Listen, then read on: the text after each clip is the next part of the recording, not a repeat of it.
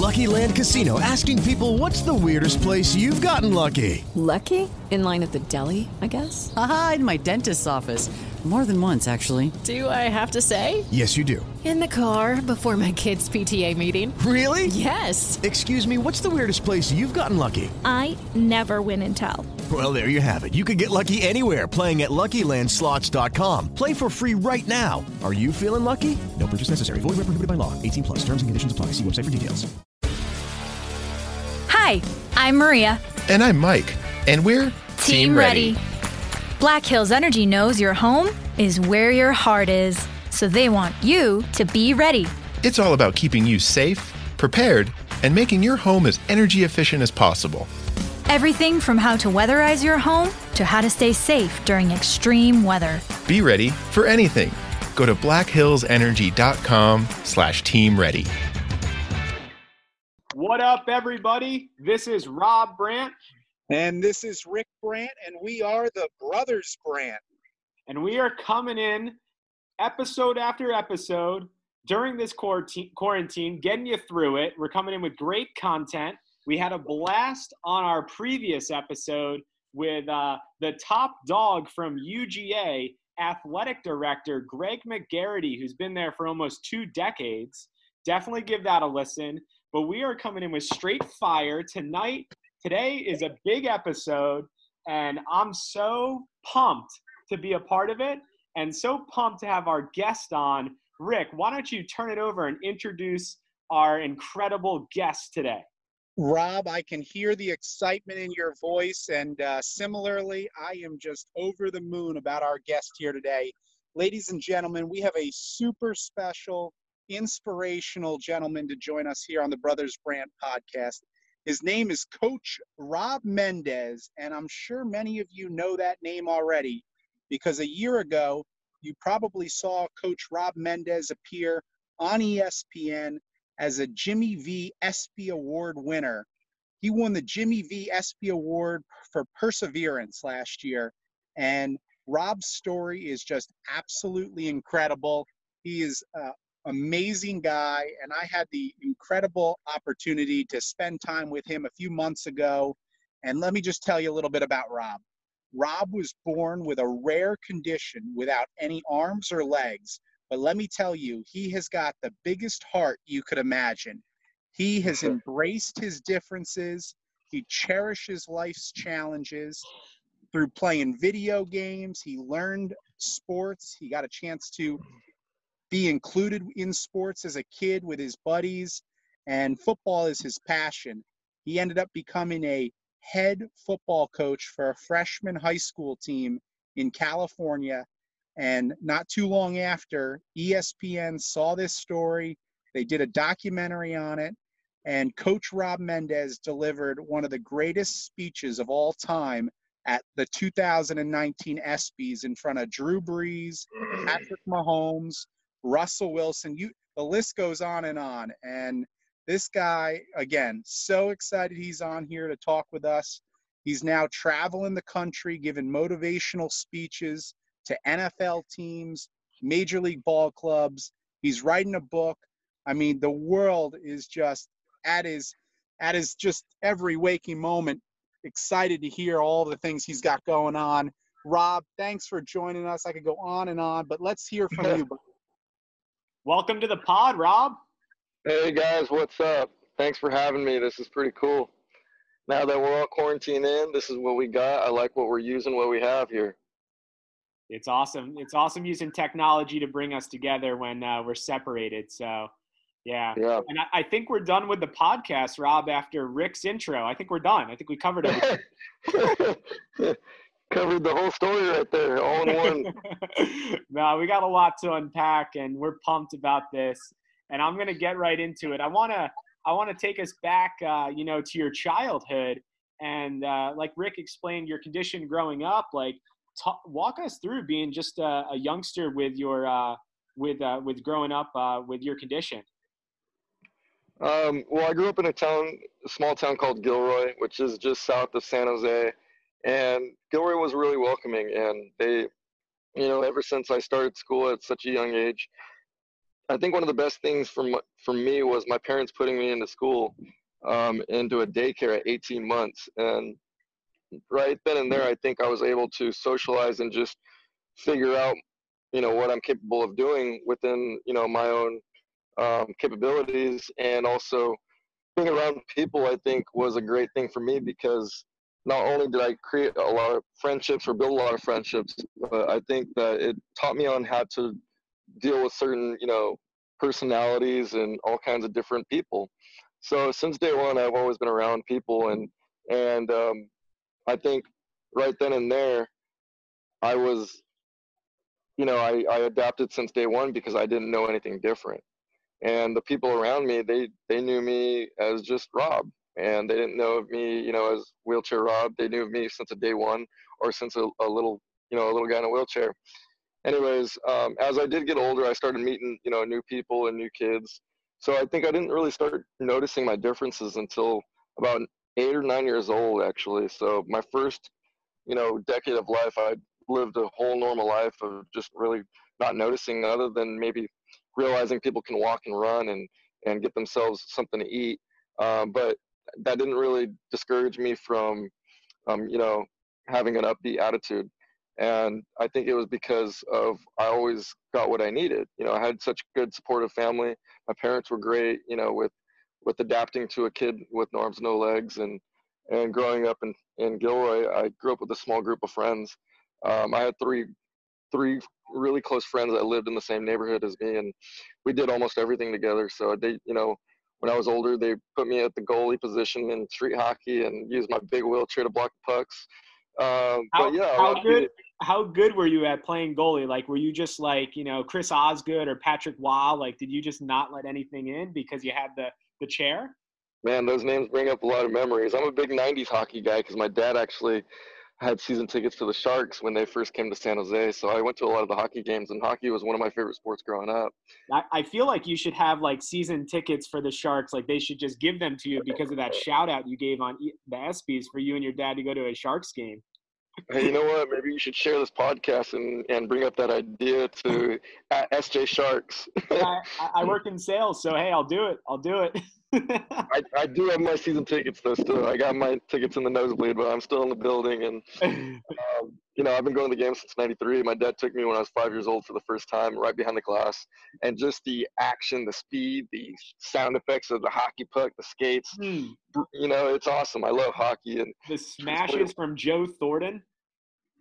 Growing up, I actually watched a lot of Jeff Odgers. This is going back before Joe Thornton days. Okay. This is even going back before Owen Nolan days. Owen Nolan's an old-time name, but I can go back to Arturs Irbe, who was the first goalie ever in the in the Sharks franchise.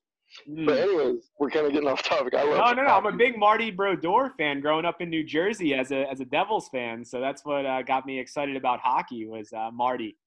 That reminds me of Seinfeld. Do you remember Seinfeld when they went to the Devils and Rangers game? Devils! Ah!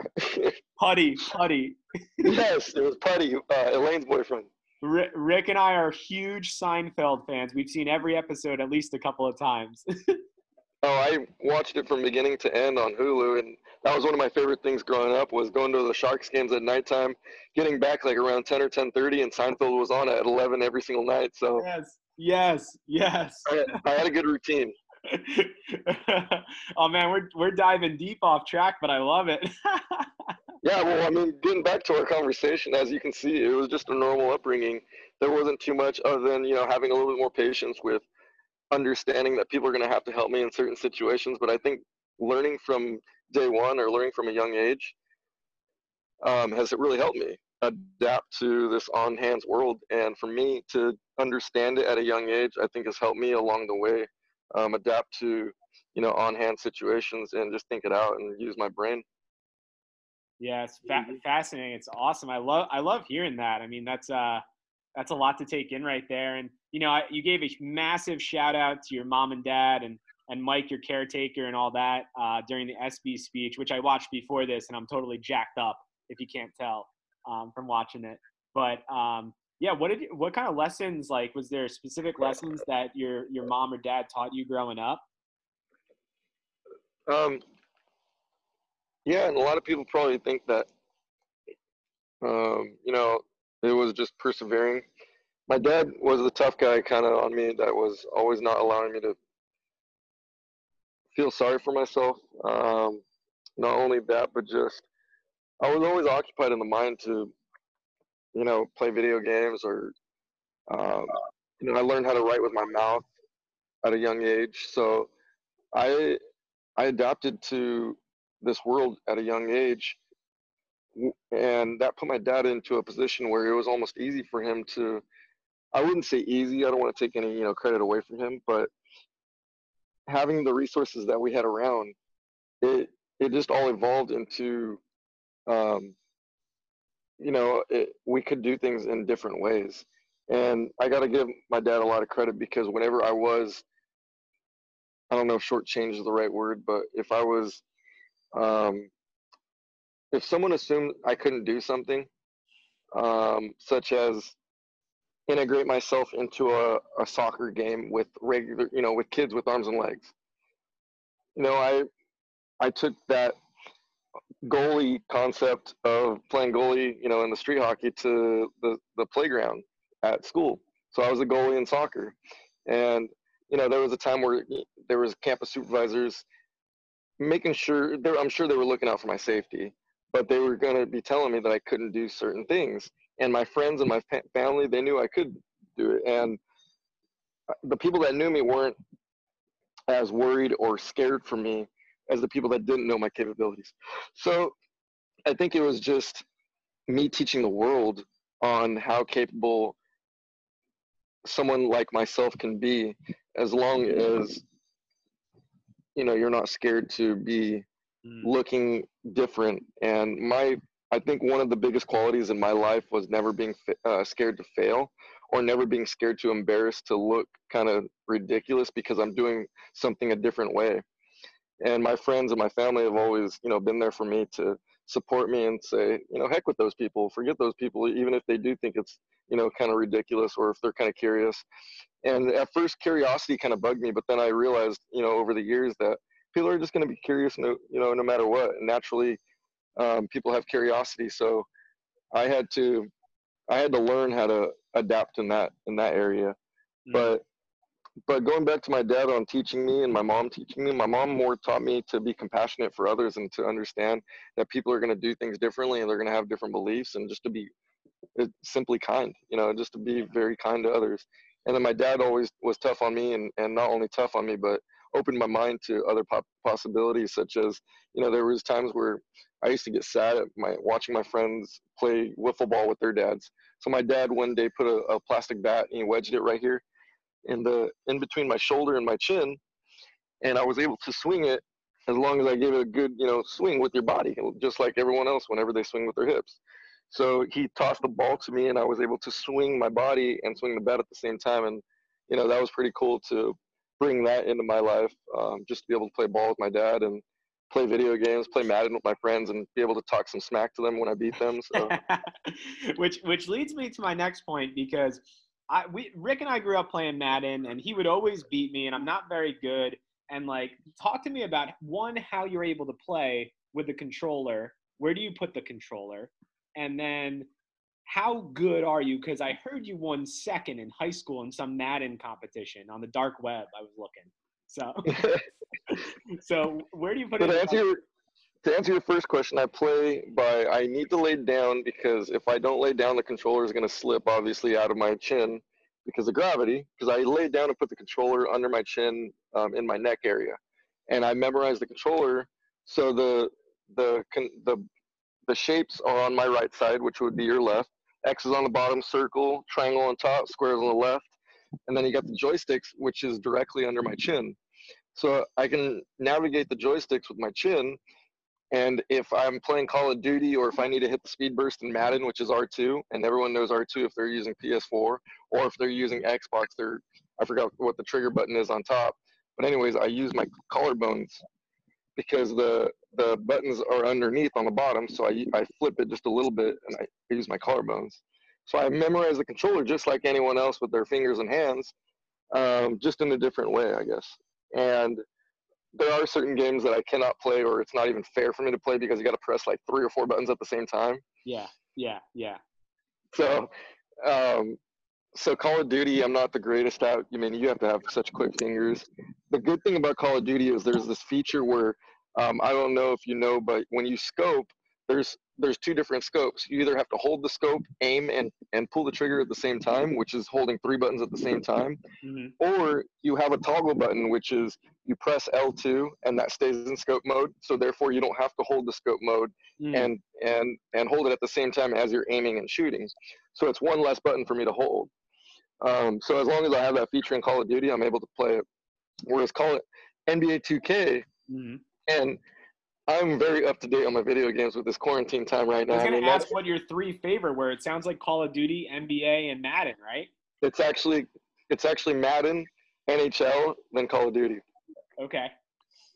I was only bringing up 2K because of the fact that I can't change the configuration on the game. Mm. So damn it, that game sucks to me because I can't adapt to We're it. right into Microsoft or whoever. So. Whoever the makers of 2K is, but NHL is very adaptive to me because I'm able to hit R2, and then also the joysticks is a big. It plays a big role in the game because the right joystick is the full stick feature, where if you need to go right, left, you hit right, left, and then if you hit up, it just shoots the puck. Mm. So, and the joysticks are directly under my chin, so it makes it easy. And then Madden, like you could say you're the best at Madden. Like you smack talk, you beat your friends. Well, recently I've been holding tournaments, weekly tournaments on Facebook. I got some of my high school friends, a lot of my actually former players too, in this Facebook group page, and they've been beating me. They've been actually pretty good. I got knocked out in the first round last tournament, so that sucks. I gotta go back to the practice field. There's a setting on Madden or a mode in Madden where you can practice, but no, I was good. I guess I'm not so much anymore. I gotta retire. gotta hang it up. Yeah, there you go. I gotta hang it up. Hang up my cleats. All right, so I gotta ask. Fantasy football. I heard you're a huge fantasy football fan, right? I am. I've been playing for 12 years now. 12 years. Now that you've met a couple of the players, and I'm sure you met some people at the SBs, do you let them know when you're going to draft them? Do you talk a little smack that, hey, you might have dropped a couple of spots? No, you know what? I should have. I didn't have that comfortability yet. Yeah. I felt like the new guy, and I felt so humble just to be around everyone that I didn't do that. But Adrian Peterson did give me the feeling of just to be a friend, and he was talking to me in not in the cafeteria, in the lounge area, and he was asking me, so when I was in my prime, he even said it, when I was in my prime, did you pick me first? I said, well, if I had the first pick when you were with the Vikings, damn right. I said, right now, I would have you on my squad. Let's just say that. And he started laughing. He got a kick out of it. That's great. All right, yeah. So how did the "Who Says I Can't" come to be? Your motto, your saying. Oh, well, when I first said it, it wasn't really. There was no vision for this at all. You know, I didn't intend on carrying it over to me coaching football and making it a core mantra of the football team, let alone saying it on the ESPYs. You know what I mean? So This all came full circle. But if I were to be honest, exactly where it came from an 8th grade dance when my friends told me I couldn't dance with this beautiful girl. So yeah, who says I can't? I looked over my shoulder because they were right behind me, and I went up to her, did a donut, did some circles around her, and started making her laugh, and she got a kick out of it. So it was, I think, just a pure instinct in me to prove people and to myself too. No, yeah, if you're going to tell me I can't, I'm going to go see if I can. So don't get me wrong. Every time I try that, it doesn't always work in that way. So, but that day, I do remember that 8th grade dance. That's awesome, man. That's awesome. So, and then, all right, so then that was in 8th grade, and then high school football. And then you were talk us about your high school football experience. Yeah, I never wanted to join the football team going into high school. It was never a thought. It was never an idea. All it was just the dominoes kind of fell into place where I used to walk home with my friends from middle school, or I should say cruise home, they would be on their bikes or skateboards, and I would be cruising on my wheelchair with them because we all lived in the same neighborhood. So they all played football, and when they were in middle school, football practice didn't start till about 5:30 or 6 at night, so they had a good 3-hour gap in between, from school to practice. Well, high school football practice starts right after school, and I didn't have anyone to walk home with. Long story short, I ended up just going to practice with them, and eventually on the third day of practice, the coaches noticed me there and just invited me invited me first to have a jersey, and then invited me to be the announcer. From there, from being the announcer, they wanted me to travel with the team as the team manager. So just one thing led to the next, and I was with the team for all 4 years. I announced freshman football all 4 years, but I really dove into the playbook not until my junior and senior year. So even my freshman, sophomore year, I barely knew what a slot receiver was or a tight end. And then from there, when did you start your coaching career? Well, when I was going into my senior year, they actually asked me to coach the freshman team. And because of league guidelines and league rules, I wasn't able to coach the same school that I was going to. So I had to wait until I graduated high school. And my first year in college, freshman year in college, I was coaching the freshman high school team. And my coaches were still the coaches, and I knew the playbook, like no other. So they asked me to be the play caller at the freshman level, and that gave me a sense of importance. Not only that, it really showed me that motivating people is a quality that I have. So I kind of just took it and ran with it. And you were drawing up plays? Yeah, I think the documentary kind of exaggerated on that. So I would obviously, think I'm the next Bill Walsh. I really wasn't. So I would go home and draw up all these plays. And I'm sure when I was in high school, the coaches were just being kind and giving me the time and the attention. But they never really ran the same exact plays that I drew up. But they did allow me to listen to the play calls. They did allow me to call, in the fourth quarter, save, because we were a really good team. And if we were dominating and leading by a lot, they were allowing me to play call. And it was only about 3 or 4 plays that I was calling because I wasn't going to throw the ball when we were up by 30 or if we were losing by 30. It was just simple run plays, but still that gave me a sense of, of like empowerment almost, I guess. And then not only that, just the mindset, the chess match out there between the OC and the DC. I took a really good liking to that, or a big liking to that. Yeah. And then through your coaching career, there was some adversity. Like there was some adversity, right, throughout your coaching career?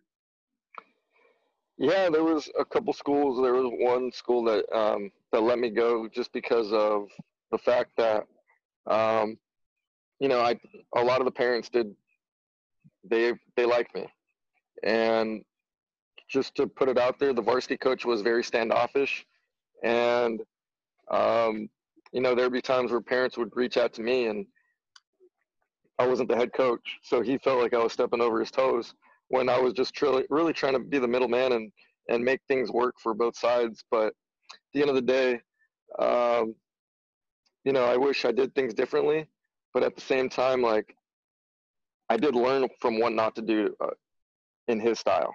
You always want to be an open book to parents. You always want to make sure you let them know that you're there for not just as a football coach, as a mentor. And I felt as though the parents didn't have that feeling in him. So they saw me really looking out for the well-being of their own kid. And he basically got rid of me because I think I got too close to the parents, I guess. I don't know. I mean, you can ask him. No, I'm not going to ask him. Yeah, right? Yeah.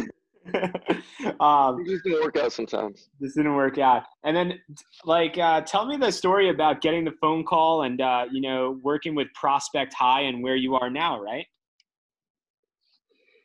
Yeah, I applied in 2018 to Prospect, and I actually originally applied for the varsity OC job. I didn't even apply for the JV head coaching job. And he presented the position to me because he said, he didn't say this at the time in the interview, but he asked me, would you be interested in becoming the next JV head coach? And I said, well, I would like to be the play caller. He goes, well, you can be the play caller down there and the head coach. I said, well, yeah, that does sound interesting. So I ended up taking the job. But later on, after the season ended, he told me that he mainly hired me because he saw me as a leader of people. And as an OC, he wanted to use me more than just as a play caller. And I appreciate Cable for that, to see that, or for him to see that in me, that I can lead a group of people to success. And we did have a successful year. Himself, including some people from the staff and the faculty, didn't expect us to have such a great season. The 3 years before that, Prospect only won a handful of games. I want to say they only won one game the year prior before myself and the staff got there. But, I don't want to take all the credit because the coaches that worked with me, they totally bought into the philosophy of love and loving one another. And I've been through definitely a lot of locker rooms where it was just all X's and O's and being the tough guy. When truthfully, it's all about trust and being good people first and just figuring out how you're going to work with others. And I felt like we did that as a staff, and we did a really good job on that. And that's one thing that encouraged me to work with Coach Cable and Prospect, because I can tell he had good intentions leading this program. And we just collaborated real well. Awesome. Yeah. Special place in your heart for Cable. So he's all right. All right. So I got to hear it. Top 3 memories of coaching football. Oh, okay. One memory that always pops into my mind, which is, I guess, a funny one. That's why it comes up first, was I got so mad at this kid one day where I was the offensive coordinator. And he wasn't running his slant real well. And it's 2 things that are funny. One was the kids loved because in the artificial turf, my tracks show up right when I roll wherever I roll. So whenever I wanted them to run an exact route, I would just show them with my wheels on the pattern on the field.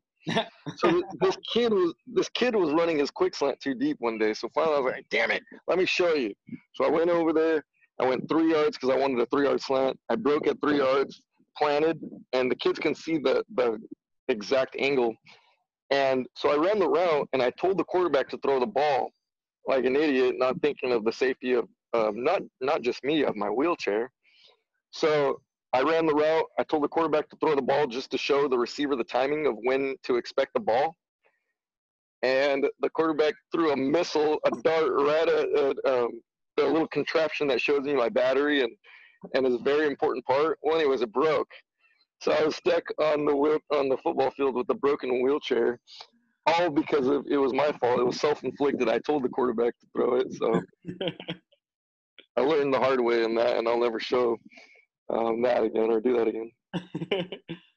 All right, so that's one. What's 2 more of your favorite memories from coaching?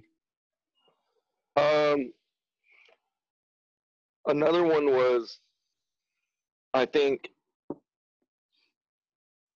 was the last halftime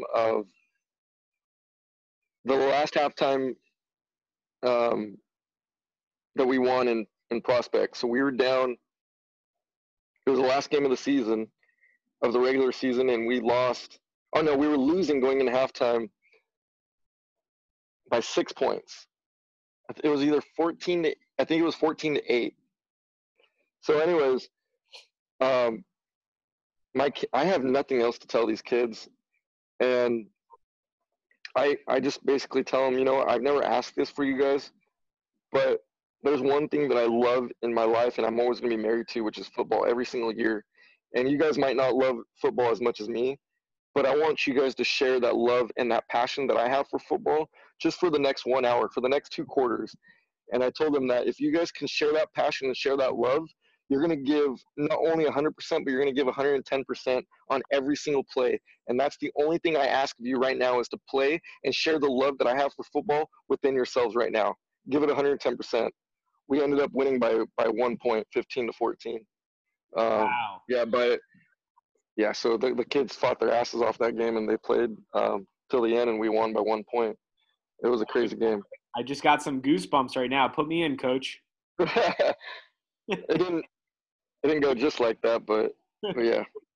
And then, do you have a final favorite memory, or just getting hired, I guess, at Prospect, I was so happy. I was like screaming to the top of my lungs outside of Prospect, and just really excited. Awesome. It was a highlight moment of my career. I love that, man. I love that. So I gotta get some swag. I gotta order some Prospect High swag, and I gotta order some Who Says I Can't swag. Well, I hate to burst your bubble, but I can definitely get you Prospect gear and Who Says I Can't gear, but I'm not going to be going back to Prospect this year. So I'm either going to be working in San Diego as an offense coordinator at the school called Francis Parker, or I will be going to I'm applying for a few different head coaching jobs down there in the San Diego area. So I won't be in San Jose this year. Oh man, okay. So I'm kind of, I don't know if I want Prospect High, because that's like your roots right there. That's an OG high school. Or do I request the new one that you go to? All right, it's got something to think about. I'll get you the Who Says I Can't gear for sure. All right, I'll take that. All right, awesome. Well, thanks so much, Rick. I'm going to turn things over to you. You take it here, man. What up, everybody? Sorry to interrupt the regular programming right here, but Rick and I have to pay the bills, so we're going to run an ad. This ad is brought to you by Anchor. If you haven't heard about Anchor, it's the easiest way to make a podcast. Let me explain. It's free. There's creation tools that allow you to record and edit your podcast right from your phone or computer. Anchor will distribute your podcast for you so it can be heard on Spotify, Apple Podcast, and many more. You can make money from your podcast with no minimum listenership. It's everything you need to make a podcast in one place. So download the free Anchor app or go to anchor.fm to get started. Enjoy the show, guys. All right. Well, listen, I've been sitting here hearing all these great stories and memories. And Rob, you've got me on the edge of my seat. This story is just incredible. And I know the big thing that happened to you was last year, ESPN heard about your story. They did a documentary on it, and it ended up leading to you winning the Jimmy V Award for Perseverance. Walk us through what the whole experience was like, getting nominated and then finding out you had won the ESPY Award. Well, the first time I heard about it was actually unbelievable. I didn't believe the director when she told me, because she told me she couldn't even hold in the news. She wasn't supposed to tell me before the president of ESPN told me, but she called me one day so excited, and I didn't believe it when she told me. So I kind of let time pass, and then they invited me out to the Bristol campus for ESPN just to tour the studios and to be on SportsCenter. Which that right there is a highlight in my life, just to be on SportsCenter, because I watch that show every single day. So they flew me out to New York City to visit their New York campus first, and then from New York I got shuttled to Bristol. And they kept on telling me that I was going to be meeting the president, and then from what they told me on campus, or a lot of the anchors told me on campus, they were very surprised on, oh wow, you're going to meet up Mr. Pitaro. Nobody's ever been up there to his office. And I was like, yeah, well, we'll see what kind of surprising news he has. I had a feeling it was that, but I didn't know for sure. So when he finally broke the news to me, I just broke down in tears and couldn't hold it in because it was so humbling. I mean, I remember when Stuart Scott was giving his speech in 2014, that kind of brought tears into my eyes. But I don't watch the whole ESPY show, to be honest with you, every single year. But there are a few awards that get me every single time, and that's one is the Jimmy V Award. And to be a part of the list now, it's unbelievable still. And I tell a lot of people this, other than the Super Bowl, which I don't even think will top the Jimmy V Award. I can never top that award ever. Watching it, Rob, we hadn't met yet. I was at my home on the couch, and you had me teary-eyed with your speech that night, the inspiration, just absolutely incredible. So happy for you, and so happy that people out in the world are getting to hear your story, because it's such a motivating and an inspiring one. Tell me and tell our listeners what the day of the ESPYs was like when you got there, and then you getting ready to deliver the epic speech that you did. Well, from the time I got there, I was very unfamiliar with just the way, how much special treatment you get from from just, winning this award. And it is very prestigious, but, I've never received treatment like that ever in my life, just to be picked up in this nice limousine with the wheelchair lift on it. I've never even seen anything like that in my life. But yeah, I mean, it was just very welcoming. They put me up at the JW Marriott, which is right outside the Staples Center and the Microsoft Center. Got to meet a lot of celebrities that, I've been watching since I was a kid. And one big memorable, one big memory that I had was, I can't remember if it was the first or second day, but I was getting a new wheelchair for the ESPYs. And so I was getting some final tune-ups on the wheelchair. That wheelchair never ended up working out, actually, but that's a whole different story. But anyways, the wheelchair was getting tuned up outside the JW Marriott right there by the valet, and there's a bunch of cars lined up. One gentleman jumps out, beautiful Escalade, 2019 Escalade, and runs out, Coach, can I get a picture with you? And I'm not really paying attention too much. I look up, glance up, and I glance up again. It's Adrian Peterson. So that right there, just to see Adrian Peterson in his, honest, sincere form of human, I'm used to watching him play for the Vikings, and anyways, he asks me to take a picture, and I'm just really starstruck. And I usually don't get starstruck. I've been around athletes, and I don't really, I appreciate and I get impressed, but there's just certain people that I get starstruck around, and Dusty Baker is one of them, also Adrian Peterson. But when Adrian Peterson came up to me, that was very humbling, because I would have loved to take a picture with him, and that's exactly what I told him. So that was pretty cool to see Adrian. And then we exchanged phone numbers, just like, nothing. We were texting back and forth the whole time we were there. We got to have a little a drink at the pre-party together and hang out. But it was awesome just getting to know him and seeing him in his honest personality. But anyways, going to the ESPY, I was very nervous. I kind of was, how can you say it? I didn't really want to talk to a lot of people the day of it. I stayed in my hotel room, just focused on my speech. I practiced it a lot the night before at the rehearsal. I never practice speeches. I mean, I was doing 3 or 4 speeches a month before this coronavirus quarantine thing, and I never practiced a speech. And now that, or the ESPYs, it's kind of mandatory that you have to write it out and you practice it at the rehearsal. So I think just practicing it makes me more nervous, because it's so scripted that you want to get 100% accurate. So I was really nervous just staying up in my room. I got room service that day. Had some coffee, watched Sports Center. I didn't really do anything too differently, because I didn't want to make it bigger. I don't want to take anything away from it, but I don't want to get the nerves caught up to me, is the way to put it. So I just kind of kept my nerves under control. And then, when it was time, my caretaker got me ready. I remember having to choose between a tie I really liked or a tie that my dad gave me. I ended up choosing the tie that my dad gave me. And hopefully he doesn't see this podcast now. I love that. You were looking sharp that night, Rob. It was a really nice shiny silver tie, but I also had a tie that went perfectly with the suit. It was a navy blue tie. But no, I went with the tie that my dad gave me that night. So got dressed up. I didn't talk to too many people except for just my manager. A lot of the ESPY people, I had an escort, and somebody escorted me from my door all the way to the red carpet. It was just, I don't know, it was really different. I don't really like talking about it, because it's so, I feel like it's, I don't know.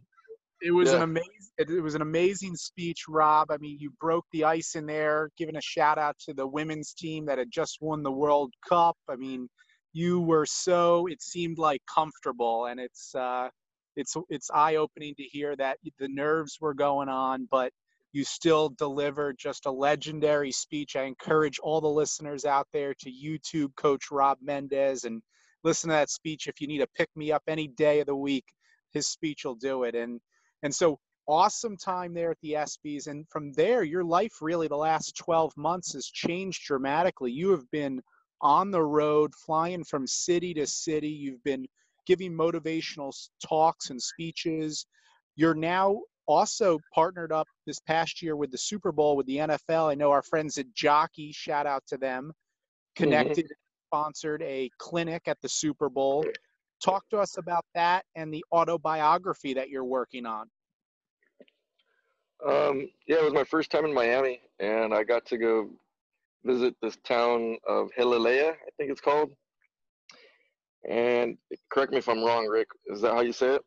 That's how you say it. Oh, cool. So I got to visit the people of Hialeah, and we held a camp of over 100 kids. And truthfully, I had this whole structure of a camp to go how I wanted to do the camp. And not all the coaches showed up, and a lot of the coaches were very unfamiliar with the drills that I was asking them. So I had to adapt on the fly. And I think, we did great with what we had because we were very outnumbered with the kids, and we only had about, I think, 7 or 8 coaches. So when we brainstormed together, because we got there early, I just kind of worked on the fly at like a hurry up huddle. All right, you're going to do this. You're going to be responsible for that. You're going to be responsible for this.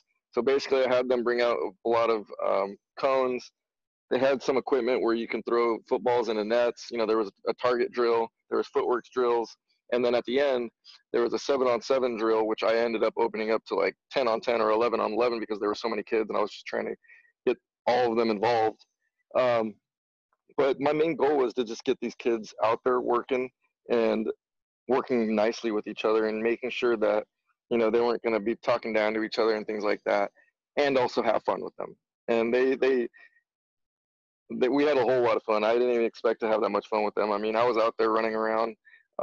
Good thing my chair didn't get broke again because I ran out route again, and just having fun with the kids. But yeah, it was a great time. That was Thursday, and then the next morning I got to go visit Radio Row at the convention center in Miami. I was on KNBR 680, which is well known in the Bay Area. It's a sports radio, and got to meet Greg Papa, which is a well-known guy here in the Bay Area. He's been covering the Raiders for many years. Got let go from the Raiders, and good thing the Niners picked him up because he's really well known. It was a fun time. And your 49ers were in the Super Bowl. They didn't win it, but it was a great game.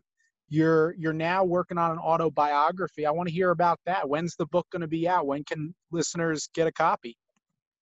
Yeah, I'm just finishing up the book, and it won't be coming out until probably a fall of 2021. I'm pushing for the publishing company to get it out possibly in the spring of 2021, but I think it's going to be coming out in the fall. So look out for that. It's going to be called Who Says I Can't. It's an autobiography from day one.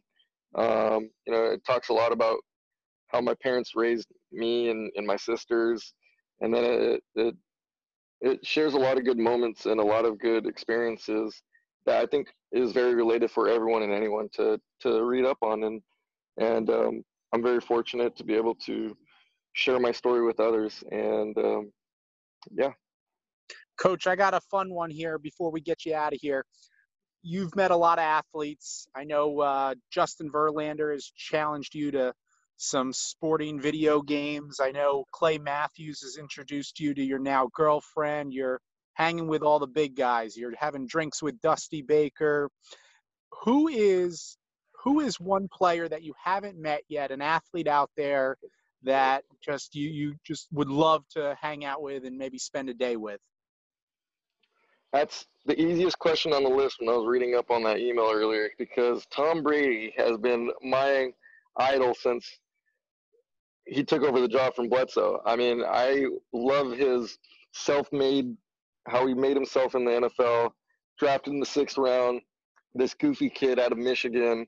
He runs very unorthodox if you watch his footage from back in 2001 of the Combine.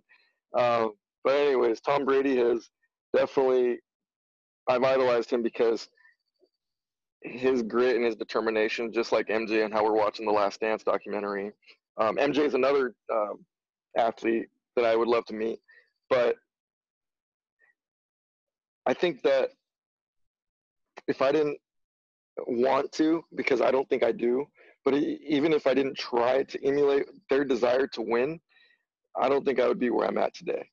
So I thank them for for resembling that, including Kobe too, just that Mamba mentality.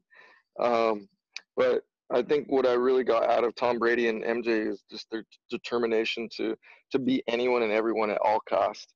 And for me, I would go into football as that, with the mindset of developing kids, because I know my main goal my main focus as a high school football coach.